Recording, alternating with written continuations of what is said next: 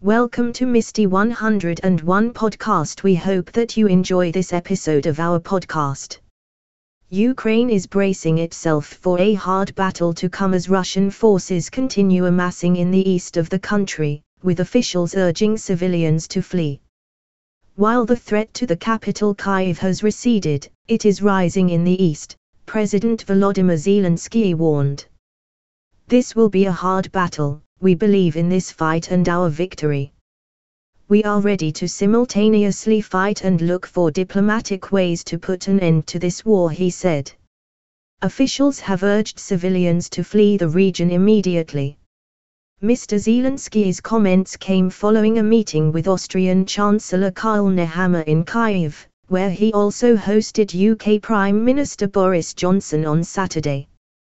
UK to send 120 armoured vehicles and anti-ship missile systems to Kyiv. Western and Ukrainian intelligence indicates Russian forces are moving south and east.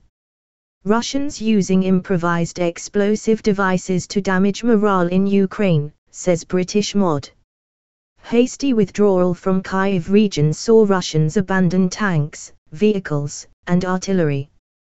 5 children confirmed among the dead in Friday's railway station blast in Kramatorsk. The UK Military of Defence has said Russia's departure from the north leaves behind evidence of disproportionate targeting of innocent civilians, the use of hostages as human shields, and the discovery of mass graves.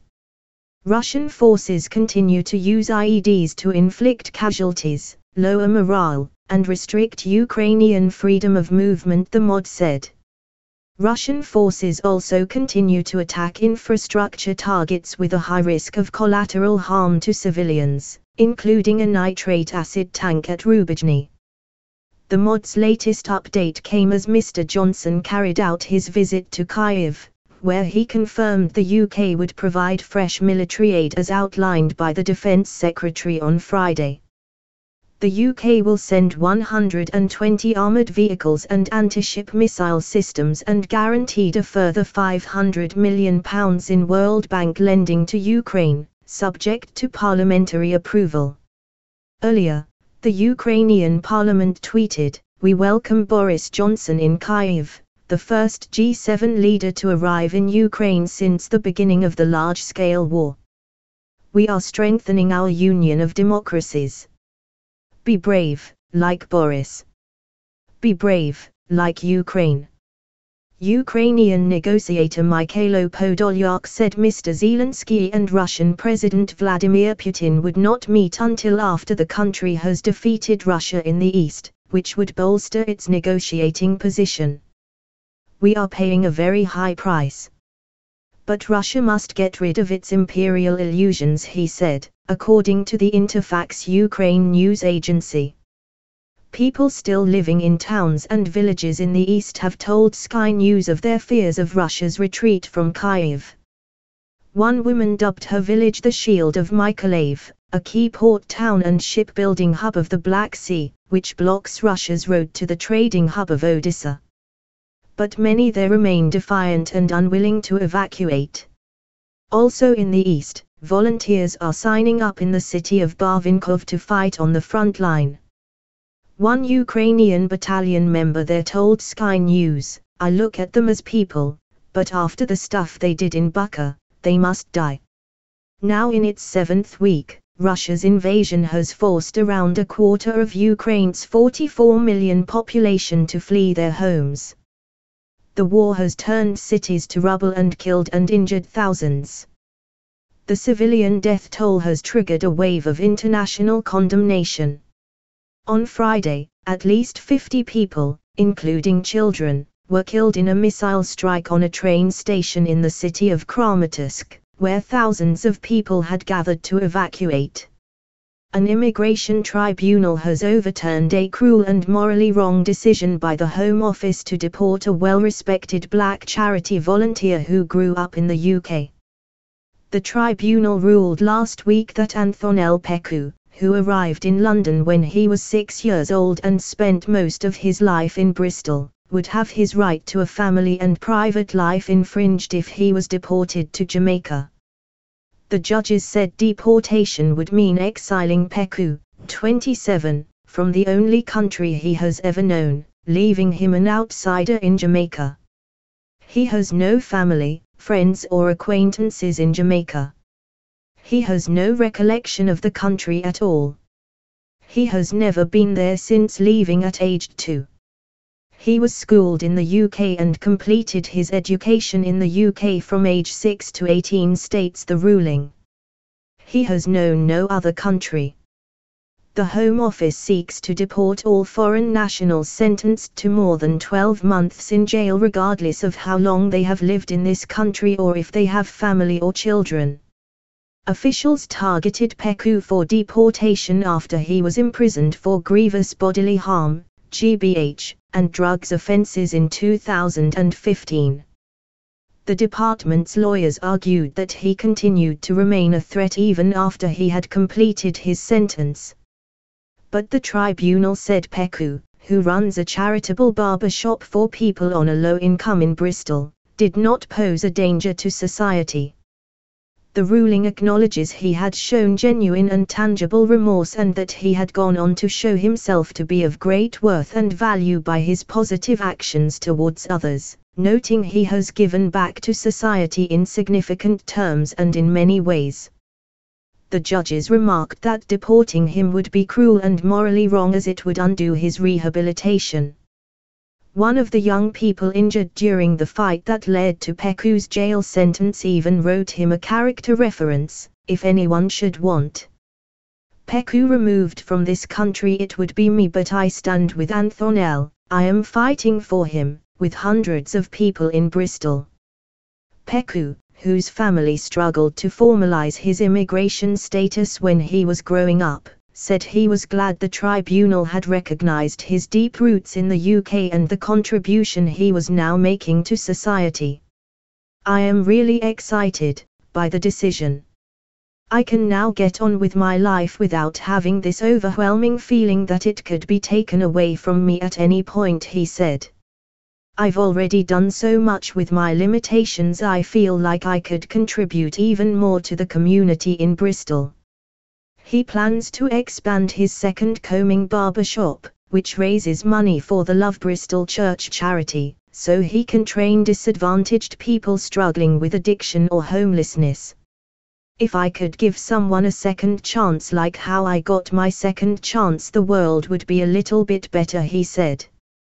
Official figures do not reveal how many of the 10,017 foreign-born offenders deported since 2019 under the controversial policy grew up in the UK, but one deportation flight last year included at least 10 Jamaicans who arrived as children. Many people facing deportation have children and partners in the UK. Detention Action, which works with people facing removal, said half of the Jamaicans it has helped over the last 5 years arrived when they were under 18, with 32% under 13 on arrival. The judgment comes after a progress report into the Windrush scandal found last month the Home Office had failed to become more compassionate and couldn't determine if people with an entitlement to British citizenship had been wrongly deported as foreign criminals. Peku's plight generated widespread sympathy across Bristol. More than 90,000 people signed a petition supporting Peku and 345 people, including the Bristol Mayor, Marvin Rees, wrote character references. Rees welcomed the outcome of the tribunal but said Peku should never have been put through such an ordeal. "For every single victory against the system, there are hundreds of people who are being failed. We cannot afford to not learn from this," he said. Peku added, "I've been astonished that so many people care. I can't go down the street without people asking me about my case." The Joint Council for the Welfare of Immigrants said no person who calls the UK home should face exile to a country they barely know. This government's deportation rules amount to a cruel double punishment, with people disproportionately black people torn from their families after they've already served their time, said Zoe Gardner, the group's policy and advocacy manager. Peku had a difficult childhood. His mother took him from Jamaica to Antigua when he was 2, then 4 years later to London, where his father was living. He was then put in the care of a family friend, who brought him up in Bristol. He has had no contact with his mother since she left him in the UK. He grew up thinking he was British and only discovered his immigration status was unclear when he applied for a job. Unable to find legal work, he began dealing drugs. But he got into a fight while selling cannabis in a park, which left 3 young people injured. While the tribunal heard his crimes were serious, the judges noted they were his first offences and he has not been in trouble since his release. They also said the initial violence did not come from Peku, adding it could be seen as excessive self-defense. Many of the people targeted by the Home Office for deportation are found by the courts to be victims of modern slavery or human trafficking or have fears of persecution if they are returned. Government research shows nearly 3/4 of people subject to enforced returns raise concerns that prevent their deportation. Deportations of foreign-born offenders have been in long-term decline since 2012, with 1,977 people deported in 2021. A Home Office spokesperson said all claims were fully considered and decided upon before removal, and people would not be removed where there were outstanding claims or concerns. This government puts the rights of the British public before those of dangerous criminals, and we're clear that foreign criminals should be deported wherever it is legal and practical to do so, they said. Council worker leaks sex offender's address to pedo hunter gang, then angry mob turns up at his home. A heavily pregnant council worker led pedophile hunters to a sex offender's home after leaking his address online. Chloe Carr told the anti-pedophile group the sex offender deserves all he gets but asked the group not to reveal she had passed on the confidential information. This led to a 30-strong angry mob turning up outside his new home and threatening to kill him and burn down the house, Hull Live reports. As a result of Carr's unprofessional actions, the sex offender was hurriedly moved to a new address. Hull Crown Court heard her actions were not a public service at all because they destabilized convicted criminals and risked making them unpredictable.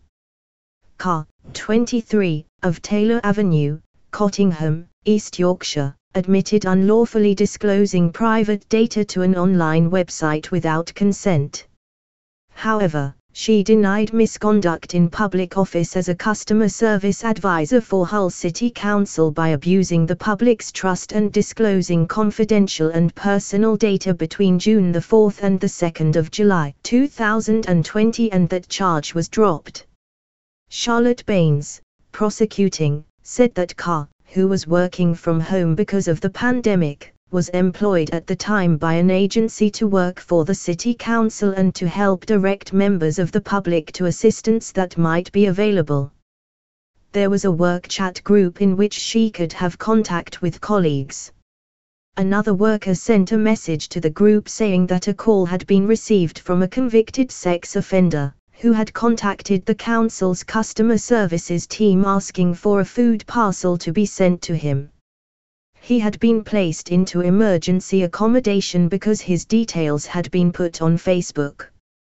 The address of where he would be living was shared by the chat group, but Carr sent details of it to a Hull-based anti-pedophile group. Carr, who asked the online pedophile hunters to keep her anonymous after sharing his address, said in messages that it was disgusting that the sex offender was still in Hull and would be living near a school. The group asked if she had proof of the man's details and replied, "Yes, everything is 100%," and confirmed that she had his street address. She told them she worked for Hull City Council and there was a reply from the online group asking if she could share that address with them. Carr sent a screenshot of the sex offender's address and said, "This can't come back to me due to my work." The pedophile hunters asked her for the number of the house. She told the online group that it was so wrong to put the man there and added, "I don't believe in it. I will look now." The group then said, "Thank you so much," and that details would be going online shortly. She replied, "Please don't mention it's come from the council because records were kept and it might come back to me because of the disclosure." Miss Baines added, the defendant made it abundantly clear that she worked for Hull City Council and the information needed to be kept anonymous. The sex offender contacted the police at 6:40 p.m. to say he had received the food parcel from the council but people were trying to break into his property. He had been warned to get out now or they would kill him and burn down the property by 30 people in the mob outside. The group contacted Carr on Facebook Messenger at 7:19 p.m. to thank her for her information and to say that the sex offender had been moved from the house. Carr replied, "I am so happy. He is bloody awful. Happy to have helped everyone." The paedophile hunters continued to contact her in the following days, with further messages about the sex offender. Police later identified Carr as being involved in the chats after they realized that there was a problem. The force went to her home in Enlaby and seized 2 laptops. She told police when a colleague shared details of the sex offender she was quite angry because she was pregnant, and after someone in her chat group said something needed to be done, she took it upon herself to contact the anti-pedophile group and to supply further details. However, she said that she knew it was wrong, said Miss Baines. She was kicked out of the works chat. She wasn't allowed to return to work, one assumes.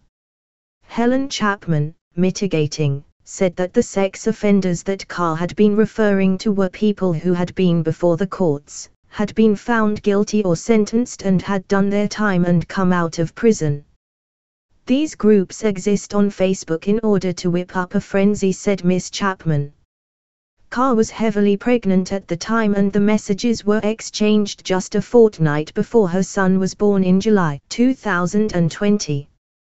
The offense was short-lived but persistent and Carr was in something of a vulnerable position at the time because the boy's father had left her after she told him that she was pregnant. It didn't help that she was working from home, said Miss Chapman. Carr was now on universal credit and child benefit. She is just beginning to look for work, said Miss Chapman. Carr had no previous convictions. Judge Mark Berry said that the offense might not have happened if there had been a little bit more supervision of Carr and she had not been working from home. He said the decision not to proceed with a prosecution under the more serious misconduct in public office offense had been taken after a thorough review by a number of different people for the prosecution, but it meant that the maximum penalty for the lesser offense that Carr now faced was a fine and not prison. "You are very lucky about that," said Judge Berry. "The offense that you have committed is, in my view, a very serious one that would have carried a sentence of imprisonment." He told the court, "I would have locked her up." Judge Berry said it was not for Carr or anyone else to pass comment and say that the man involved deserves all he gets and he's bloody awful. The person had to be rehoused again and it led to problems in rehabilitating such people and destabilizing them, risking them becoming more unpredictable and committing offenses. "This is not a public service at all," said Judge Berry. "They had done their punishment. It wasn't for you to give their details out." He added that it did not take much imagination to work out what the anti-pedophile group were planning to do. He said, "The problem that this causes is that it destabilizes offenders. It makes them unpredictable and more likely to commit offenses that everyone else is trying their hardest to prevent them from doing. It's not doing a public service at all. It's a huge disservice. I am quite satisfied that you knew what you were doing because you said you didn't want your name to be mentioned because you would be sacked, which, of course, you were. I hope this has been a lesson. If you work in the public sector again, You just have to remember that you have a grave responsibility with public details. You thought you were helping. You were not. Carr was fined £500, to be paid at £50 a month. After the hearing, she left the court building giggling and joking loudly with two supporters and headed straight across the road and into the pub opposite the court. NATO to station permanent force on eastern flank. Stoltenberg. NATO Secretary-General Jens Stoltenberg has said that the bloc will deploy a permanent full-scale military force on the eastern flank to deter Russia. The move comes in response to Moscow's military campaign against Ukraine. In an interview published by The Telegraph on Saturday, Stoltenberg explained that the US-led military bloc has been focused on a very fundamental transformation in order to better reflect the new reality in Europe. We have now asked our military commanders to provide options for what we call a reset, a more longer-term adaptation of NATO, he said, adding that the decisions on the matter are expected at the bloc's summit in Madrid, Spain in June. Stoltenberg said last month that the alliance had 40,000 troops under direct command, mostly in Eastern Europe. The bloc's individual members are supplying Kiev with weapons, ranging from anti-tank and anti-aircraft missile systems to tanks and armored fighting vehicles. Moscow has repeatedly stated that it views NATO's expansion eastward as a threat to its security, and listed Ukraine's aspirations to join the bloc one day as one of the reasons for launching its offensive. Moscow wants Ukraine to officially declare itself a neutral state. Russia attacked the neighboring state in late February, following Kiev's failure to implement the terms of the Minsk agreements signed in 2014. And Russia's eventual recognition of the Donbas republics of Donetsk and Lugansk. The German and French brokered Minsk Protocol was designed to regularize the status of the regions within the Ukrainian state. Kiev says the Russian offensive was completely unprovoked and has denied claims it was planning to retake the two republics by force. New chemical plant blast reported in Donbas. A holding tank containing hazardous materials has been destroyed at a chemical plant in the Lugansk People's Republic, LPR, town of Rubezhnoye, both local and Kiev-appointed officials said on Saturday. The blast comes days after a similar incident occurred at the facility amid the ongoing conflict between Russia and Ukraine. Today, once again, a tank with nitric acid was blown up on the territory of the Zaroye chemical plant in the town of Rubezhnoye, which resulted in a release of toxic substances into the environment, the LPR's militia said in a statement, accusing Ukrainian nationalist units of using terrorist tactics against the civilian population and destroying infrastructure. The incident has been confirmed by the Kiev-nominated governor of Lugansk, Sergei Gaidai. However, he blamed the blast on artillery shelling by the Orks, a derogatory term commonly used in Ukraine to describe forces of the Donbas republics and the Russian military. Nitric acid is dangerous if inhaled, swallowed and in contact with skin and mucous membranes. Acid fumes are irritating to the respiratory tract, Gaidai said in a Facebook post. Footage circulating online shows a large plume of pinkish vapor emerging from the site after the blast. The new release of nitric acid at the Zaroye plant comes days after a similar incident at the facility. On Tuesday, another tank also apparently containing nitric acid exploded at the plant, sending a large toxic plume into the air. The LPR and Ukraine also blamed that incident on one another, while both sides warned of the potential impact on the local population. It was not immediately clear, however, whether anyone was harmed by either incident. Moscow sent troops into Ukraine in late February, following Kiev's failure to implement the terms of the Minsk agreements signed in 2014, and Russia's eventual recognition of the Donbas republics of Donetsk and Lugansk. The German and French brokered Minsk Protocol was designed to give the breakaway regions special status within the Ukrainian state. Russia has since demanded that Ukraine officially declare itself a neutral country that will never join the US-led NATO military alliance.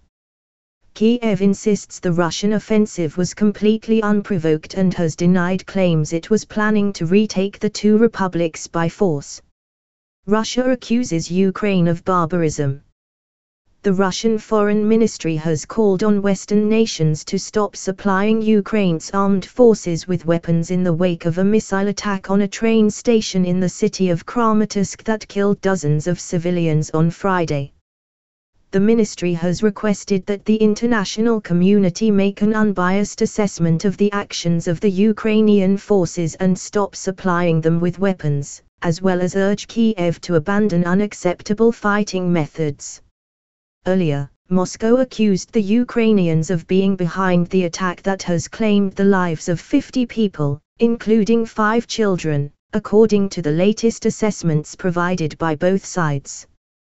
Western leaders have accepted Kiev's position that Russia is to blame.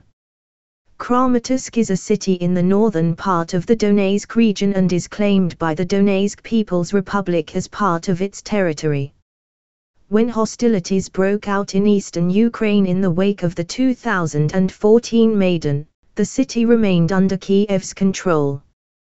The Ukrainian army that employs Tarkhayu ballistic missiles, similar to the one that hit the central train station in Kramatorsk, the Foreign Ministry added, repeating the claims made earlier by the Russian Defense Ministry. The Russian military also said earlier that it had pinpointed the location from which the missile had allegedly been launched.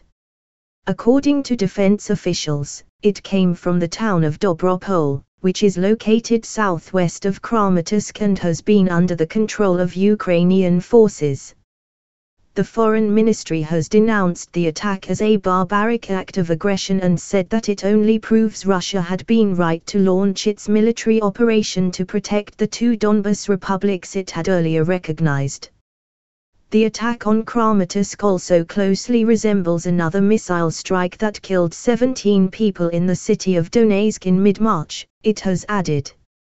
We are convinced that the Kiev authorities will not escape justice, the ministry's statement said. Kiev has accused Russia of being behind the strike in Kramatorsk, claiming it was a deliberate attack on civilians fleeing the conflict. President Volodymyr Zelensky has called it another example of Russia's evil that knows no boundaries. Some Ukrainian officials had initially claimed the station was hit by a Russian Iskander missile. However, images of a fragment of a Tarkhayu were taken at the scene and later surfaced on social media. Certain Western nations have already pledged more military support to Ukraine in the wake of the Kramatorsk attack. UK Prime Minister Boris Johnson announced on Friday that London would send Ukraine additional military aid worth $130 million, including more Starstreak anti-aircraft missiles and 800 anti-tank missiles. The attack shows the depths to which Putin's vaunted army has sunk, Johnson has told a news conference after meeting with German Chancellor Olaf Scholz in London. It is a war crime indiscriminately to attack civilians, and Russia's crimes in Ukraine will not go unnoticed or unpunished, he has added, without providing or citing any evidence. Moscow launched a large-scale offensive against Ukraine in late February, following Ukraine's failure to implement the terms of the Minsk agreements signed in 2014, and Russia's eventual recognition of the Donbas republics in Donetsk and Lugansk. The German and French brokered protocols had been designed to regularize the status of those regions within the Ukrainian state. We hope that you have enjoyed our podcast. We thank you for your support. We hope to see you again next time.